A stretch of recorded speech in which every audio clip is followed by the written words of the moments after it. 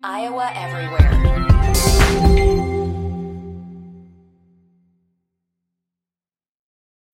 When you need mealtime inspiration, it's worth shopping Kroger, where you'll find over 30,000 mouth-watering choices that excite your inner foodie. And no matter what tasty choice you make, you'll enjoy our everyday low prices, plus extra ways to save, like digital coupons worth over $600 each week. You can also save up to $1 off per gallon at the pump with fuel points. More savings and more inspiring flavors make shopping Kroger worth it every time. Kroger, fresh for everyone. Fuel restrictions apply. Live from the Channel Seed Studios. This is Jared and J-Bo and Iowa Everywhere. Jared Stansberry. Jordan Bohannon. Together on Iowa Everywhere. Channel Seed. Seedsmanship at work. Welcome to the podcast. Recording on a Thursday morning, June 15th, 2023. What's up, Jordan Bohannon? Hi, Jared Stansberry. What's going on, man? Dude, every time I just read your name, Jared Stansberry, it should be, not Barry. Getting tired of it. I still think that that's actually what it is, but I think people just they don't actually pronounce it that way. Oh, it's actually pronounced that way? I would assume so, yeah. What do you mean you assume so? It's your name. Well, I haven't done like a genealogical deep dive. So you just decided it's Barry, not Burry? Somewhere along the line, someone decided that. It wasn't me. You could be that generation. I could be the ones to set it right. I could be. That could be me. A movement here with your whole bloodline. Get the thing going. We're going to get this thing turned around and get the ship righted again. Get it back to the old days, back to what the ancestors, what my forefathers intended. I think that's what your ancestors would want. I think you're probably I think that my ancestors couldn't give a shit less. That's why it is what it is now. That's your name, Jared. I think they care a little bit. Yeah, they might. Lots to get to on today's podcast. First, though, the U.S. Open getting underway today. Want to remind everybody that the best place to bet the U.S. Open is on Circa Sports and the Circa Sports Iowa app. You can download that on any of your app stores on Google Play or the Apple App Store. Who are you picking to win the U.S. Open? I know you're the golf guy here. Yeah, well, I got to go with my boy Alex Shockey. My friend qualified for the U.S. Open. How cool of a feat is that? That's like literally he's chasing his dream. That's so inspiring. My boy Alex, I'm wishing you the best today. I'm putting my money on Alex. I don't know. I think he might be like plus 2,000 odds. But what I was going to say, what do you think his odds are? I would say probably around there, maybe more. I'd pull it up. Tournament already started, but it's not too late to be able to bet on it. They've got the tournament matchups. They've got first round matchups. They've got all kinds of things that you can get on there and bet for the U.S. Open on the Circa Sports Iowa app. Man, that'd be crazy if someone like just came out of nowhere and won one of those majors, though. That's what makes these majors so much fun. Like the U.S. Open and the PGA Championship with Michael Block a couple weeks ago. That's what made it so much fun. Like a guy that really might not have should have been there, and he just came out of nowhere. And he obviously didn't. He didn't win. Yeah. Yeah, he didn't win, but you have those moments for those kinds of people that are on that stage, and they realize like, damn, they actually kind of belong. My cousin has played in the PGA Championships like that guy. He's a golf pro in Fort Dodge. Yeah. And that's and he's played in that a couple times, I think. Yeah. That has to be so. I can't imagine how nerve-wracking that first tee shot is when you're playing in a major championship as an amateur or a first-coming pro. Because I can just think back to high school when I'd be on the first tee. Dude, that ball would be sprayed everywhere. I'd be hitting houses. I'd be in backyards. I'm in bunkers. I have a fried egg in a bunker. Like, it's just nonstop all over the place. So I can't imagine that. I went golfing on Saturday for the first time this year. You did? I did. I bought 6 balls in the clubhouse before we went out. They were all gone by the time that I got through the first 9. I had to go buy the first 9? Yeah. Dude, I don't play golf. Yeah, through the first 9. You know what's crazy to think about? Like that ball, you lost like literally like $1, $2 every time you lost a ball, basically. Golf's an expensive sport, dude. It is. On top of golf clubs, green fees, cart fees, beer fees. Well, the beer isn't a necessity. You could play without the beer. You can, but it makes it better. That's why it's called birdie juice, right? The more you drink it, the more you're prone to getting a birdie. Right. Yeah, exactly. That's exactly what it is. You found a new sport that you have found a newfound love for here. What was this? Over the weekend, you went fishing for the first time in your life? I'm be honest here, Jared. I never caught a fish in my life. We've got pictures of this, of your first ever fish. That's not the first one, right? Is this the second one? That's not the first one, but okay. What a good sized bass that is, right? Yeah, that's a good looking bass, dude. That is a good looking bass. I'm trying to find the right thing so that I can put it up on the screen. There it is. That's a good looking bass. You caught that off of the dock, you said. I caught that off the dock in Okoboji. With just a tiny, it was not a tiny fishing pole, but it's a good size rod. Did you just use a worm? No, that's with the lure. Okay. Yeah. I'm impressed. I'm learning all these terms too. I'm impressed, dude. I'm impressed by your fishing prowess. Thank you. I think I found a new passion. You're right. I am very addicted to fishing. I was out there for 4 hours yesterday, just off the dock, casting my line. And with this, you can't blame it's not like golf. You can blame your clubs, go buy a new putter, like your putting's going to be fixed. You don't just need to go buy a new rod. Like you can blame the fish then. The fish just aren't biting today. Yeah, they weren't biting yesterday, sadly. I caught one little tiny pumpkin, I don't know what they're called. Sunshine fish, maybe? Sunfish, yeah. Sunfish. I caught one of those little effers yesterday. I went sturgeon fishing one time. Ooh. Do you know what sturgeon are? No. They like live on the bottom of the ocean. And so I was in Oregon and we were fishing on the Columbia River. And when it gets to when the tides are, I can't remember if it's when the tides are higher or when they're lower, but they come in on the river and then they'll float around on the bottom of the river. And we used shrimp as our bait. And dude, these things are huge. They can be like 7 feet long.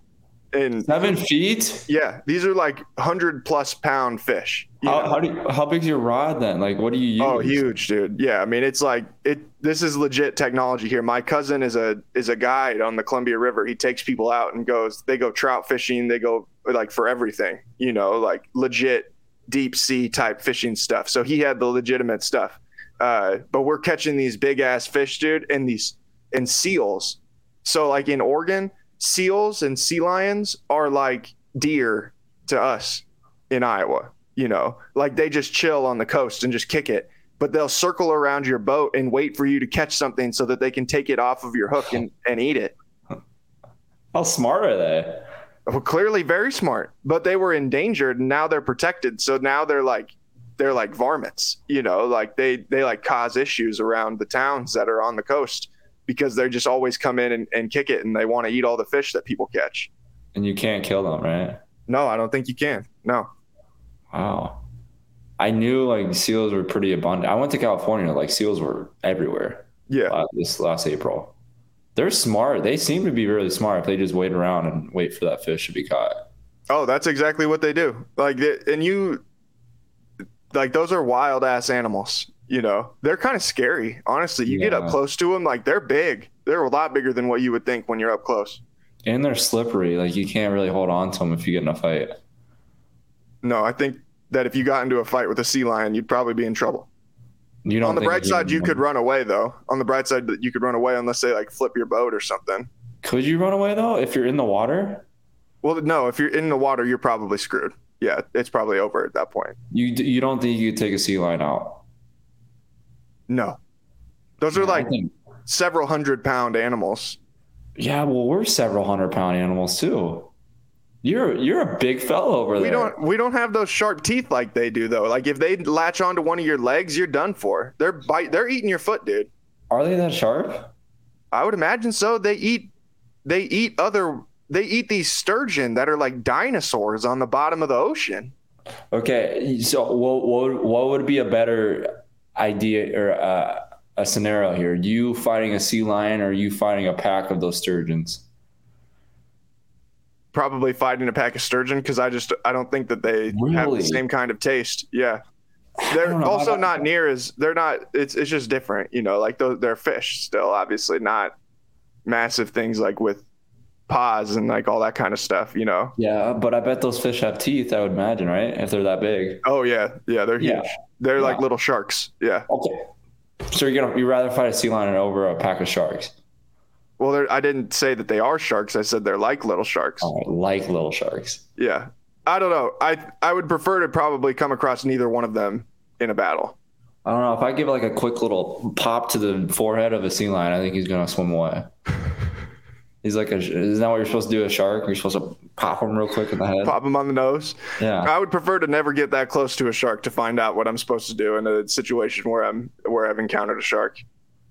I don't mean this in a bad way. Like, I know there's been people that died in shark attacks. There's probably going to be one today. Like, I don't mean that in a bad way. Like, it's just percentage-wise, it's going to happen. But if that's the way you go out, man, like, how badass you died from a shark. And I'm sure your family's going to be rioting. Like, he fought his ass off. He bopped him in the head. The shark just wasn't budging. The shark just had really sharp teeth and was hungry. That's just the way to go. But in all things in life, like, that's why not? I hope that if I ever get eaten by a shark, you would make it your goal in life to bring that shark down. That would be one of the things. It's like everybody's like, you know what? We can't stand. If Jared can't live, then neither can this shark. Dude, if you got eaten by a shark, I would be like the Happy Gilmore scene where the guy comes back with the alligator that took his caddy or the golf instructor's hand. Yeah, took Chubbs' hand. Yeah, took Chubbs. That would be me. I'd bring it back to your family and lay it, like, knock on the door or ring the doorbell, and I'd lay the shark on the porch and be like, "This was for Jared." And I'm all wet. I'm drenched. I have shark blood all over me. There's seaweed in my hair. I'm showing up to the porch. It'd be an extraordinary day. I think I would go down. I wouldn't go down without a fight. I'd take at least one of those sharks' eyeballs, for sure. Just like Chubbs did. Yeah. Put a little mason jar. Keep it right in top my pocket. Yeah. Or your pocket. Ooh. Isn't that what he did? He kept it. Didn't he keep it and he like carried it around? You got my hand, but I got his eye. Yeah. Oh man. All right. We do have other stuff to talk about today besides fighting sharks. Omaha Blue, one of the finalists for a spot on the United States Junior National U19 team. They are going to play in the U19 FIBA World Cup coming up later this month. I think that they have one more roster cut left. I think they have down to 14, started at 30, down to 18, down to 14. The final roster will be set at 12. What do you think that experience can be for Omaha? How much do you think that he can gain from that? Just being able to go through this process of being around these guys, being around guys that have obviously played college basketball already and putting your talents to the test. Yeah. I mean, obviously it's a huge accomplishment just to have the invite to go there and on top of making a cut. I think it's kind of overhyped on the fact of making, I guess I don't want to say overhyped. I guess overhyped on the fact of him using this to get ready for college in an aspect, because AAU is pretty much US is so dominant and top players in the world that it's not really going to help him competing against other players around the world. Right. You get what I'm saying? Right. So I think that the idea of him playing with the top players is great, just to see what it's like to be the top player in the United States and be at that level when he gets back to Iowa State on campus. But I mean, from the aspect of him getting ready for college, I think, he's had enough experience to be at this level, to be a dominant player. This is just a cherry on the top, really. It's not really that. It's not going to be a huge difference from him if he wasn't going to make the team compared to what was making the team for Iowa State in the future. I think regardless of who is on the team, the United States, the resounding favorites to win the U19 FIBA World Cup. They open pool play the last week of June. They play Madagascar in their opener.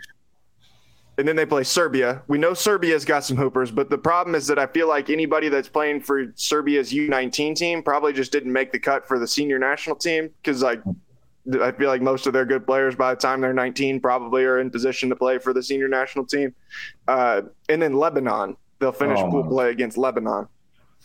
The average point difference, United States, they're going to win by 50 plus each game.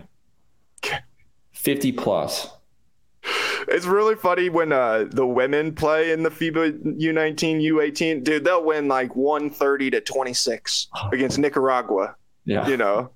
It's crazy. I didn't even think these countries had like players. I don't want to mean that in a bad way, but players good enough to play. Turns out there's more than just lions and zebras and lemurs in Madagascar. Well, and the movie Madagascar too. I thought that was only. Well, that's what I'm saying. Oh, is that what you're referring to? Yeah, that's what I was referring to. Yeah, yeah. Went right over my head. Didn't understand that one. But no, yeah. I think it's a great experience for him. He's gonna. Is there another cut, or is that the cut to make the team? Yeah, there's one more cut there to get it down to 12. I would be really surprised if he didn't make the cut. From everything I've heard, he's been one of the best players out there, which obviously to be in the Final 14, you got to be one of the best players out there. But I would be very surprised if he's not on the team representing the U.S. out there.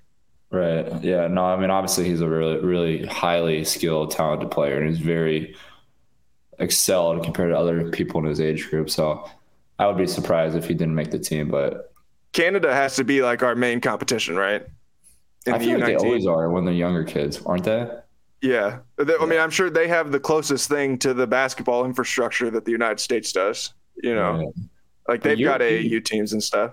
Yeah. Like European teams they have a good structure too. Like how they don't really have, I guess, a really college setup for a lot of those players to go to college and get to their professional teams, but it's like all intermingled between the professional teams. So there's some guys that obviously you see in the NBA now, like some of these guys are all-stars, are coming from these types of structures in the European League. Like it can be very beneficial for some of these guys because that's all they'll do is play basketball for high school all the way up to being able to be a professional. And some of these guys are professionals once they get to high school.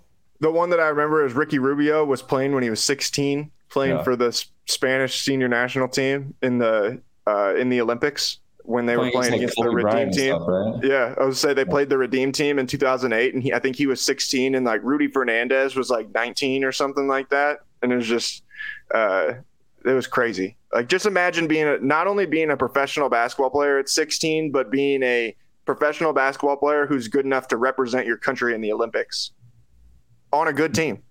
I can't imagine playing against that Redeem team when you're 16 years old. Like what the jitters would be like before the tip off. You're like, dude, there's Kobe Bryant, there's LeBron James. I'd be nervous to even walk in the locker room. That's Pau Gasol. That's Marc Gasol. I forgot about Pau Gasol was on the team too. You know, like you're looking there and you're like, man, these are like the best Spanish basketball players of all time, and now I'm here. Ricky Rubio is one of them now. You know, Spain always has a really good senior team too. Oh, yeah. That's always our competition. I'm interested to see the United States is putting together its FIBA senior national team right now. Walker Kessler came out and said that he's going to play for USA yesterday. I think Brandon Ingram's maybe playing. But it'll be interesting to see if Jokic plays for Serbia. Oh, I didn't think about that. Yeah, or if Doncic plays for Slovenia or any of those things. Like there could be some good competition there if the United States doesn't send one of its best teams. Yeah. I feel like the United States have kind of lost ever since. I mean, they just don't have a lot of what was it, the FIBA, what was last summer? They didn't have a lot of guys that commit to, was it the FIBA World Cup? Yeah, the World Cup is this year. I can't remember. It was qualifying last year, and I think they had Norris Cole leading the team. Yeah, he was like their best player. And I literally played it against Norris Cole for the G League. Like, no offense to Norris Cole, great player and phenomenal player. NBA champion Norris Cole. Yeah, but he's 38 years old. He just probably not the best United States player to be sending. One of the worst ones ever was, I can't remember if it was like what year it was, 2019 or something like that, where we had the FIBA World Cup, and I think the United States got 8th because we sent like the F team. You know, it was one of those things where you're like, man, if we send this group to the Olympics, we're in trouble. And even then they sent a better group than that to the Olympics, and then they lost to Nigeria in the friendlies before the Olympics even started. They had like Devin Booker though, and didn't they? Wasn't Devin Booker on the team? Which one? The USA team? When they lost to Nigeria, wasn't that? Well, he was on. No, they did have a bunch of NBA players, and then Mike Brown was their coach, but they didn't have. I don't think they had anybody that was Devin Booker big. Like they did have some big names, but. Oh, that's what year was it when they lost to the Australian team? That's when Devin Booker was on the team, I think. That probably was in 2019. Yeah. 2019, yeah.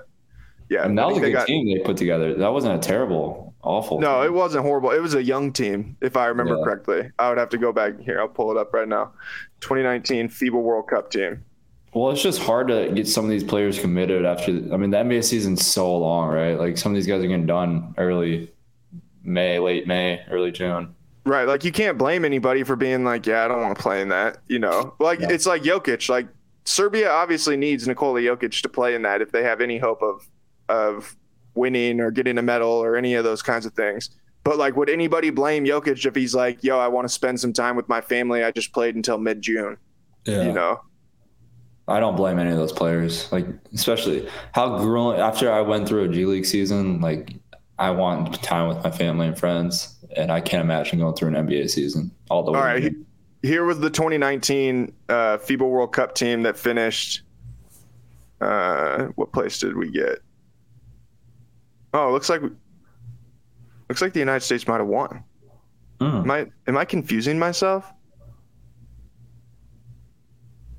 Oh no, they did finish 7th. Okay, Derek White, Donovan Mitchell, Joe Harris, Marcus Smart, Harrison Barnes, Jaylen Brown, Jason Tatum. Jesus, I had the whole Celtics out there. Mason Plumlee, Miles Turner, Brooke Lopez, Chris Middleton, and Kemba Walker.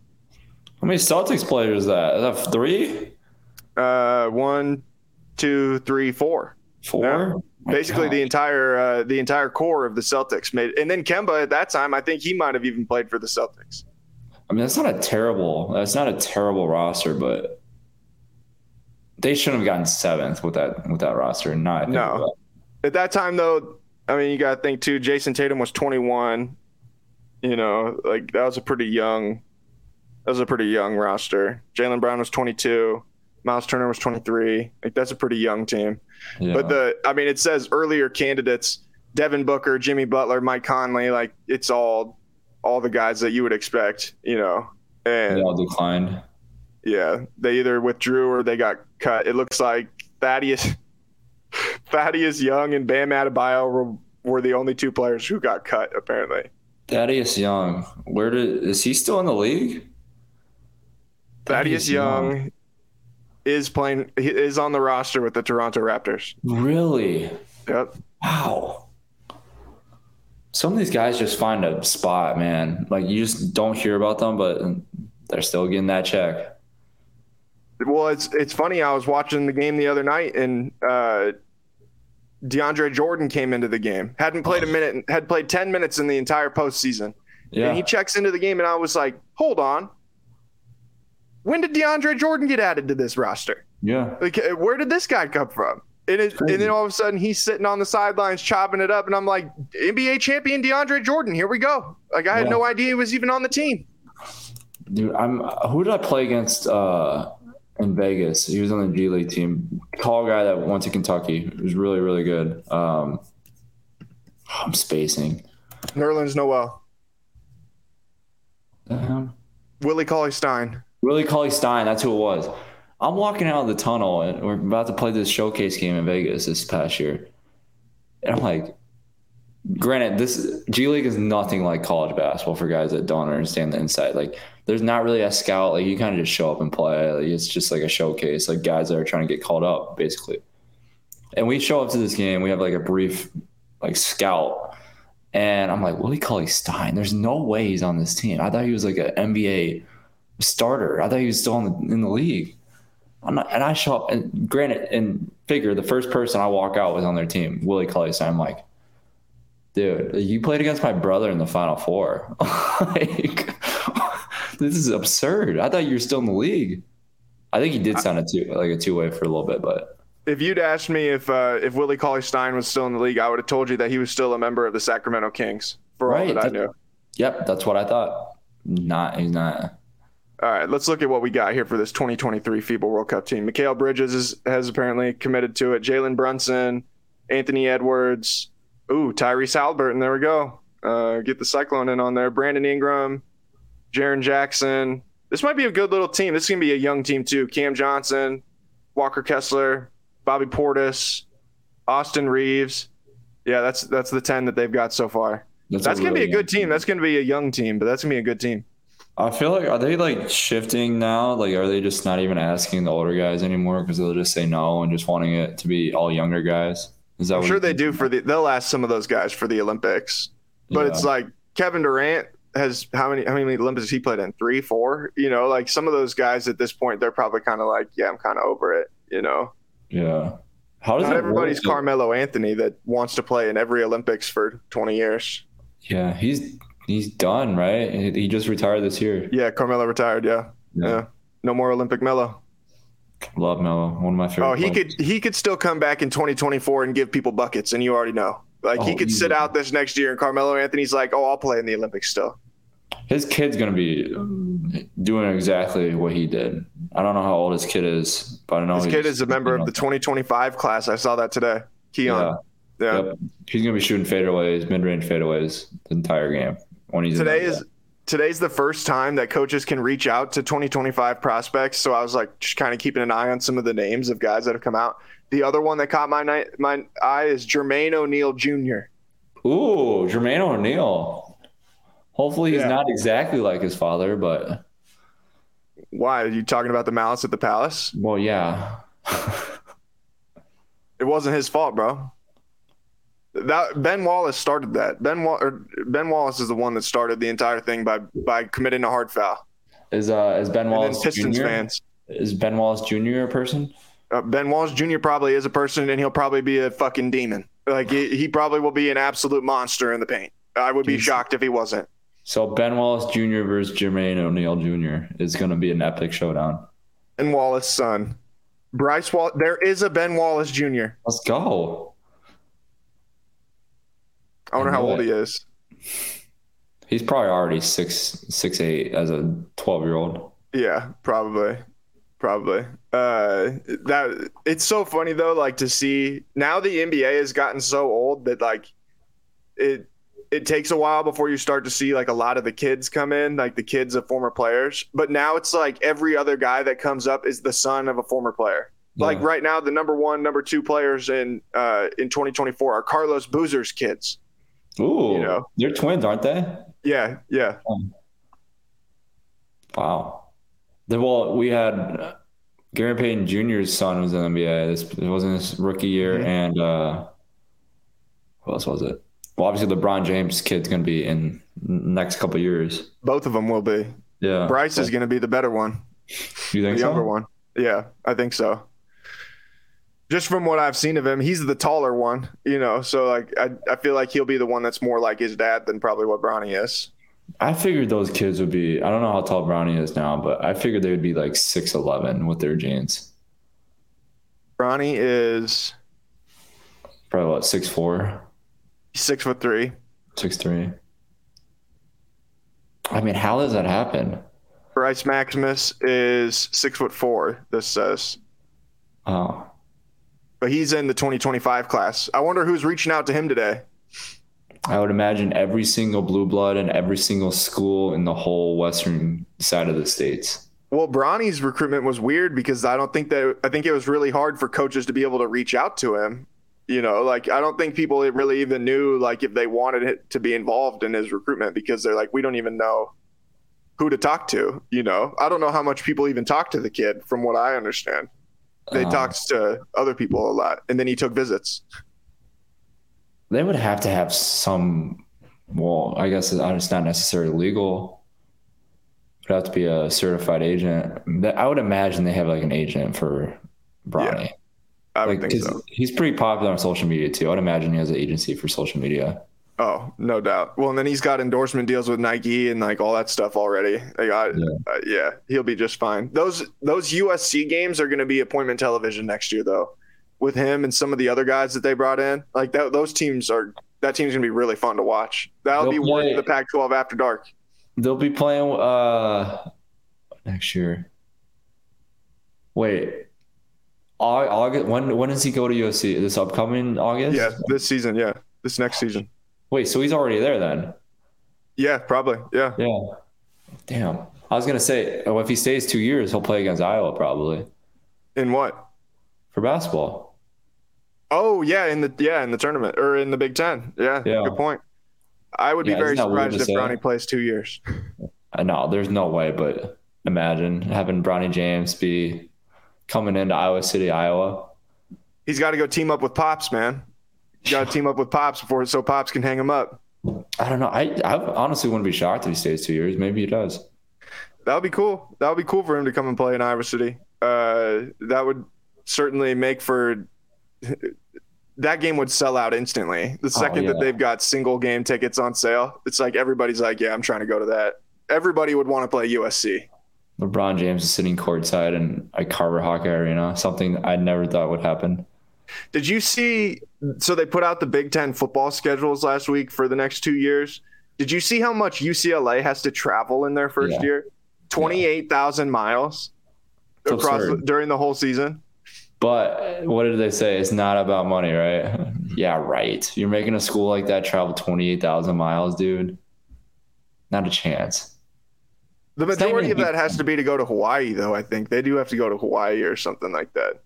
Yeah, but still, dude. Like, imagine just even the Big Ten. Imagine Maryland traveling. Like, I don't know exactly how it's structured for the divisions, but I mean, the amount of the Big Ten schools are gonna have to travel if you just accumulate all the Big Ten schools traveling to the West Coast. Like, that's a lot of traveling for those guys. I saw they set it up to where no current Big Ten school has to go to the West Coast twice in the same year. And I felt really bad for USC and UCLA. I was like, why did you agree to this? Yeah. Like no one's got to go out here twice, but we don't give a shit where you guys have to go. You guys can go to East Piscataway, New Jersey, and then go to College Park, Maryland the next week for all we care. The Big Ten teams probably want to go on the West Coast. Oh, for sure. They want to get into Los Angeles and get that recruiting exposure for sure. Yeah. That's crazy, dude. That year is going to be bonkers for football, especially in the Big Ten. It'll be weird. It'll be interesting to see for basketball, like how well they do, because that travel for basketball is going to be daunting. You know, I would imagine there's gonna have to be some sort of like employment for these athletes once that happens. Like how can people sit up and say like they can miss like 3 days of classes for traveling to the West Coast? You know what I'm saying? Right, because I would think that they're going to have to do it in swings where it's like, okay, you're going to go play Purdue on Thursday and then you're going to play Indiana on Sunday. Yeah. But you're going to stay in Indiana the whole time, you know, and we're going to take you out of class on Wednesday. You'll miss Wednesday, Thursday, Friday, and then you'll have to be with the team all day Saturday and then play another game on Sunday with traveling twice and then flying back to Los Angeles somewhere in between. Logistically, I don't know how it's going to be possible. God bless the sweet soul, whoever is the media or the medium guy or girl, bringing all these schools together and the TV stations and trying to figure this out. Because I know they've been working 19-hour shifts the past year. Oh, at least. Want to remind everybody right now, one of our sponsors of the month here on Iowa Everywhere is the Hinterland Music Festival, taking place just south of Des Moines in St. Charles, August 4th through the 6th. Bon Iver, Zach Bryan, Maggie Rogers. You know, we've talked about this over the last couple of weeks. Sylvan Esso, Noah Kahan, Orville Peck, all kinds of great acts coming to Central Iowa, just south of Des Moines, August 4th through August 6th. You can find more information, music and camping passes right now on sale at hinterlandiowa.com. This is going to be a great time. Highly recommend this for anybody that is looking for something to do in early August. And hopefully we'll have great weather and it won't be 10 billion degrees, even though I'm sure that it probably will be by August 4th. I always say this, Jared. I rather have that issue of it being really hot than really cold, right? Yes, 100%. Yeah. Right. it's easier to cool down than it is to get warm, like in the, out, like if you're out in the middle of the tundra. Yeah. But I don't know. I'd rather be naked than fully clothed too. So I appreciate you putting that mental image out there for everyone. That's great. That's great. Thank you for that. Did get some news last week about the college football, new college football video game. We talked about this several weeks ago. The College Football Players Association is organizing a boycott of the 2024 EA Sports video game. This comes from On3. Justin Falcinelli helped build one of the top college football programs of the 2010s. Clemson's, okay, this is a whole thing about but he's the president or vice president of the College Football Players Association, and they are not impressed by the amount of money that it is, reportedly going to be in this cash pool for athletes, somewhere around $5 million, roughly $500 per player. He said, quote, "All current players should boycott this deal. It is an opt-in deal, and they should not opt into it. It is just a ridiculously low amount of money. Given the context and the hype that surrounds this game, when we first heard the number, we're like, all right, that sounds low. Let's go figure out if it's low." And then started talking to guys, talked to some of my friends, some guys who are still playing in the NFL. So what are NFL players getting paid for Madden? And the numbers were given from 2019. It was disclosed that they got, I think, about $17,000. And then a current NFL player told us that he got a check for $28,000 this year for Madden. You should not participate in this. It is a simple cash grab just to get you for the lowest amount possible. And it's one team partners and all these organizations that don't really represent the players' best interests. Thoughts? A couple of weeks ago, when we briefed over this, I kind of alluded to the fact I thought personally the dollar amount was kind of low, and I think the fact that players, if are able to come together here, they will be able to raise that amount drastically. I don't think it will go up too much because, let's face it, there's way more players involved in college football than Madden. So Madden is going to get a way higher percentage, obviously, for the players.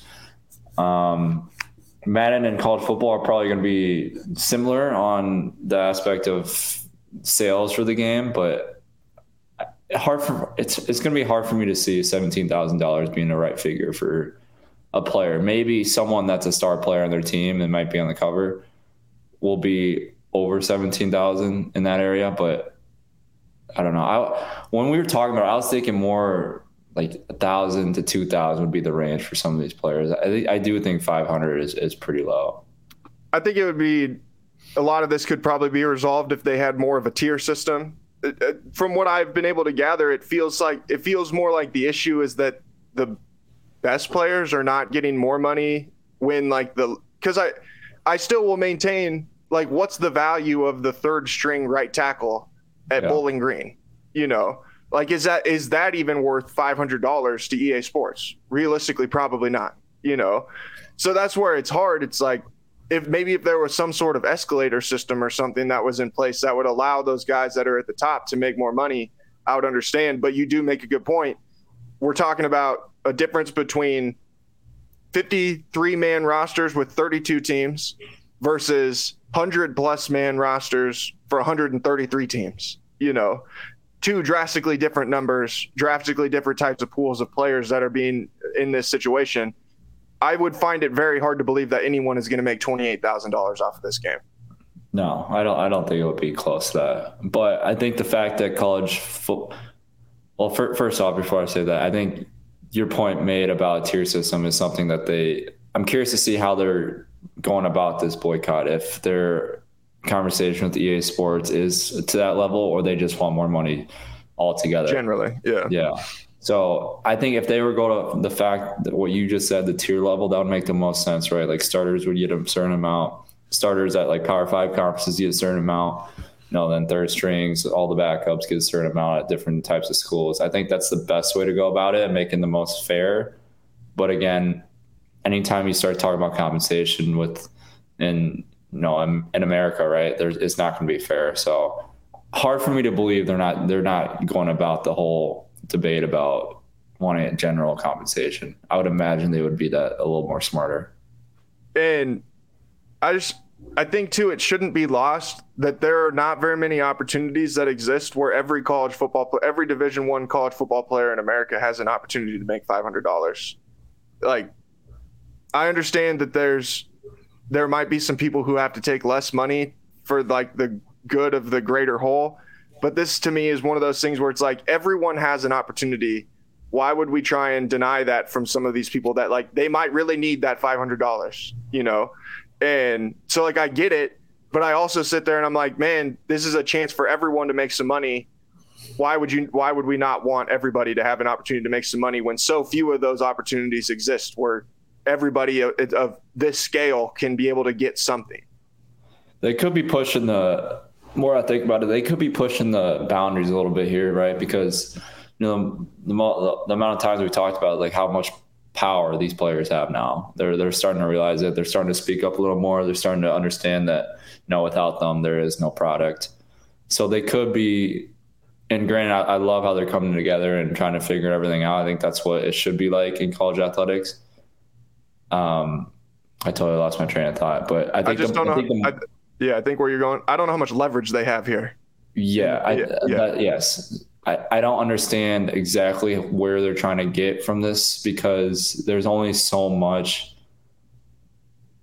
games that will be sold, right? Like it's not going to be something extraordinary amount that's never been heard of in video game history. Like it's going to be something within the boundaries that they have estimates of that probably the College Football Player Association probably knows and seen the numbers.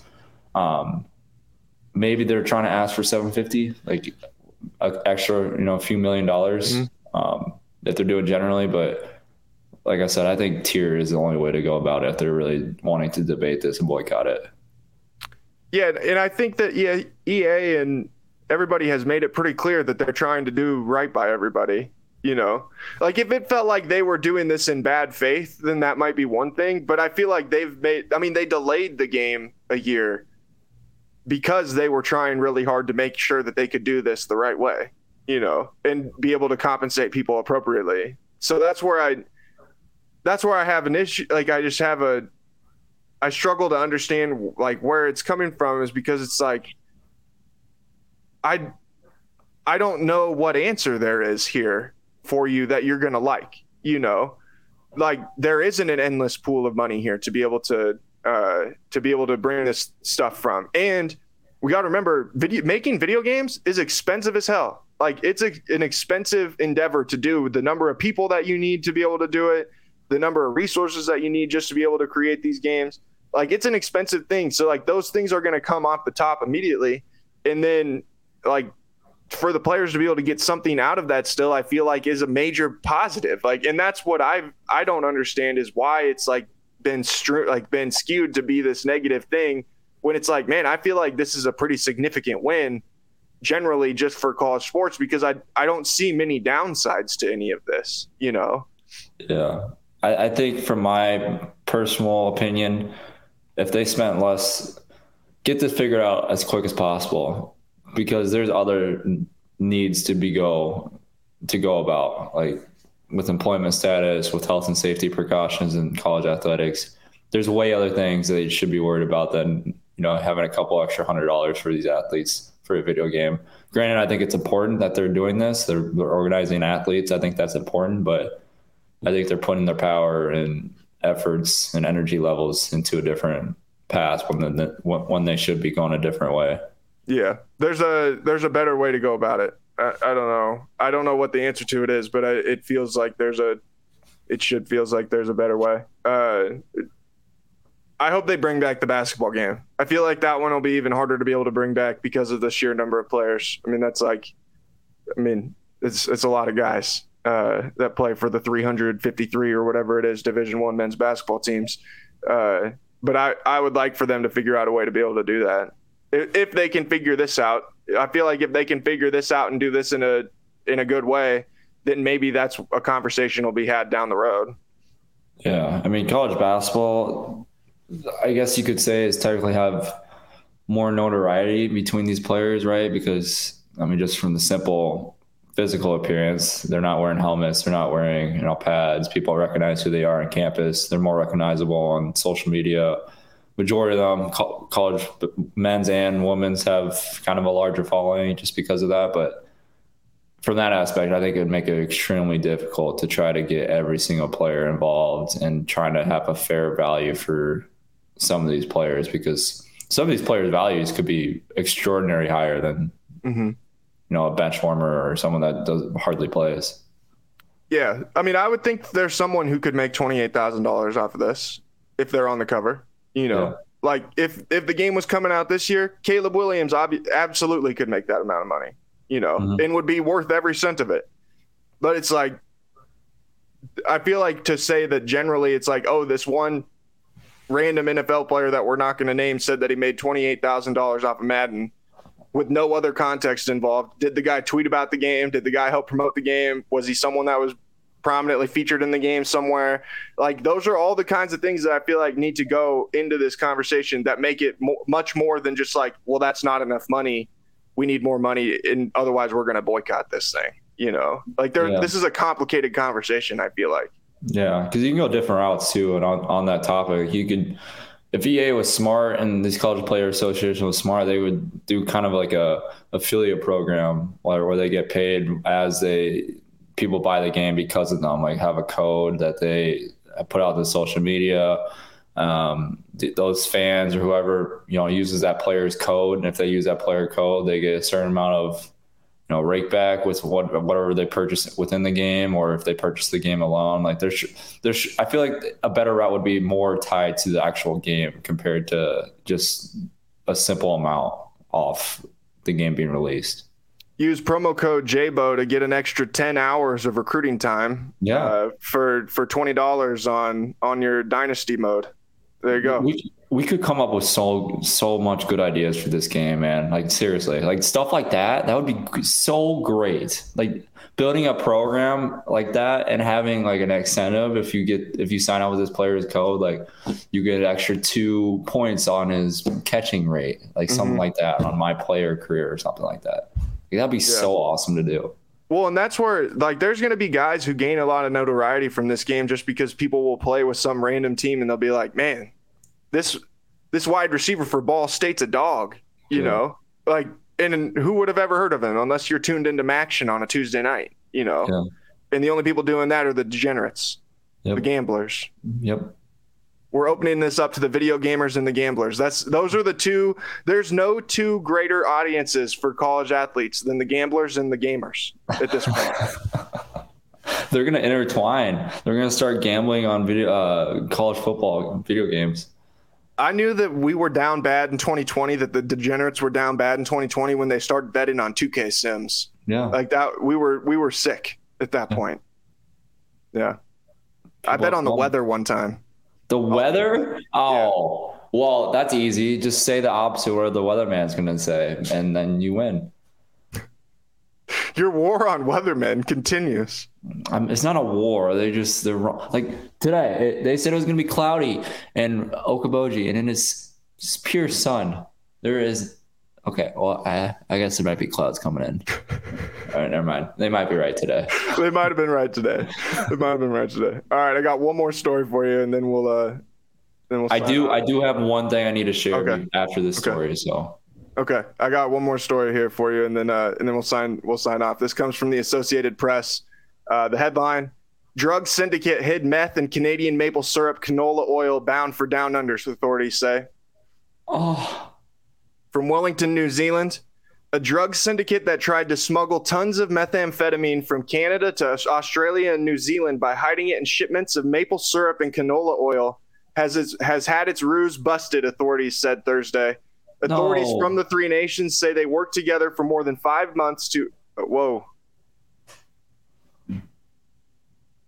Oh, my bad. Authorities from the three nations say they worked together for more than 5 months to unravel the elaborate scheme that was worth billions of dollars. Authorities in New Zealand and Australia say they've made a dozen arrests and expect more to come, while Canadian authorities say they are still investigating the case and aren't yet providing all the details. Australian police say they intercepted 4 separate hauls of meth weighing more than 6 tons and filed charges against 6 men. They said that in January, Canadian authorities alerted them that 2,900 liters of liquid meth had been hidden in 180 bottles of canola oil bound for Australia. And then I'm trying to find where it says the thing about. Okay, it says in New Zealand, police said that the syndicate tried to hide more than 3/4 of a ton of meth in a shipment of maple syrup. What do you think? Not my sweet, sticky sweetness maple syrup. Why? Why do you have to do that to me? That's my home, and we're just poisoning it with meth. What a waste. Do you think that they had it like actually in the maple syrup, or was there some sort of way that they had masked the maple syrup or put it into some sort of like false bottle that had a different container on the inside that they could put the meth into, and then the maple syrup was around it, you know? Like, this is obviously an intricate thing to have been able to do this and to be able to transport 6 tons of it. So like there has to be some way that like the product inside was not compromised, or at least I would hope so. You know? Well, what sticks out to me most is the fact this is Canada, New Zealand, and Australia. Like, how hard of a job is this to get that transferred between the 2 countries? 3 countries. Probably a lot. This is well, probably Australia's a lot of a work. continent, actually. So 2 countries in a continent. Yeah, this is a lot of work. There was a lot that went into this, a lot of investigation, I imagine. Like, this is going to be I feel like there's going to be hundreds of people involved. This has to be a movie, right? The great maple syrup something, you know. And I'm going to be at the head of it. I'm going to come out and be like the Walter White of it all. Yeah, it turns out you're the head, like you're the kingpin of the drug syndicate. Involved with maple syrup. Maybe this is why you love maple syrup so much. That's what I'm saying. They poison my maple syrup, my sweet stickiness, sweetness. Are you sure you're not addicted to meth? I don't know. Do I look like one? Jawline's the first thing that goes, right? I mean, the mustache. Oh, no. Is that why I wanted to grow one? That's got to be what it is.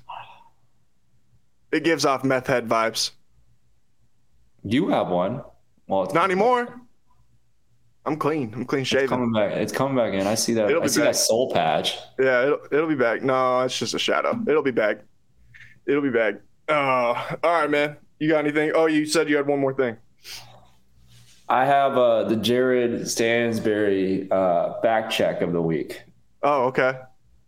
This is coming from Dylan Luft, and he said, "Next time you're on Jared with Jared wow, let me try that again. Yeah.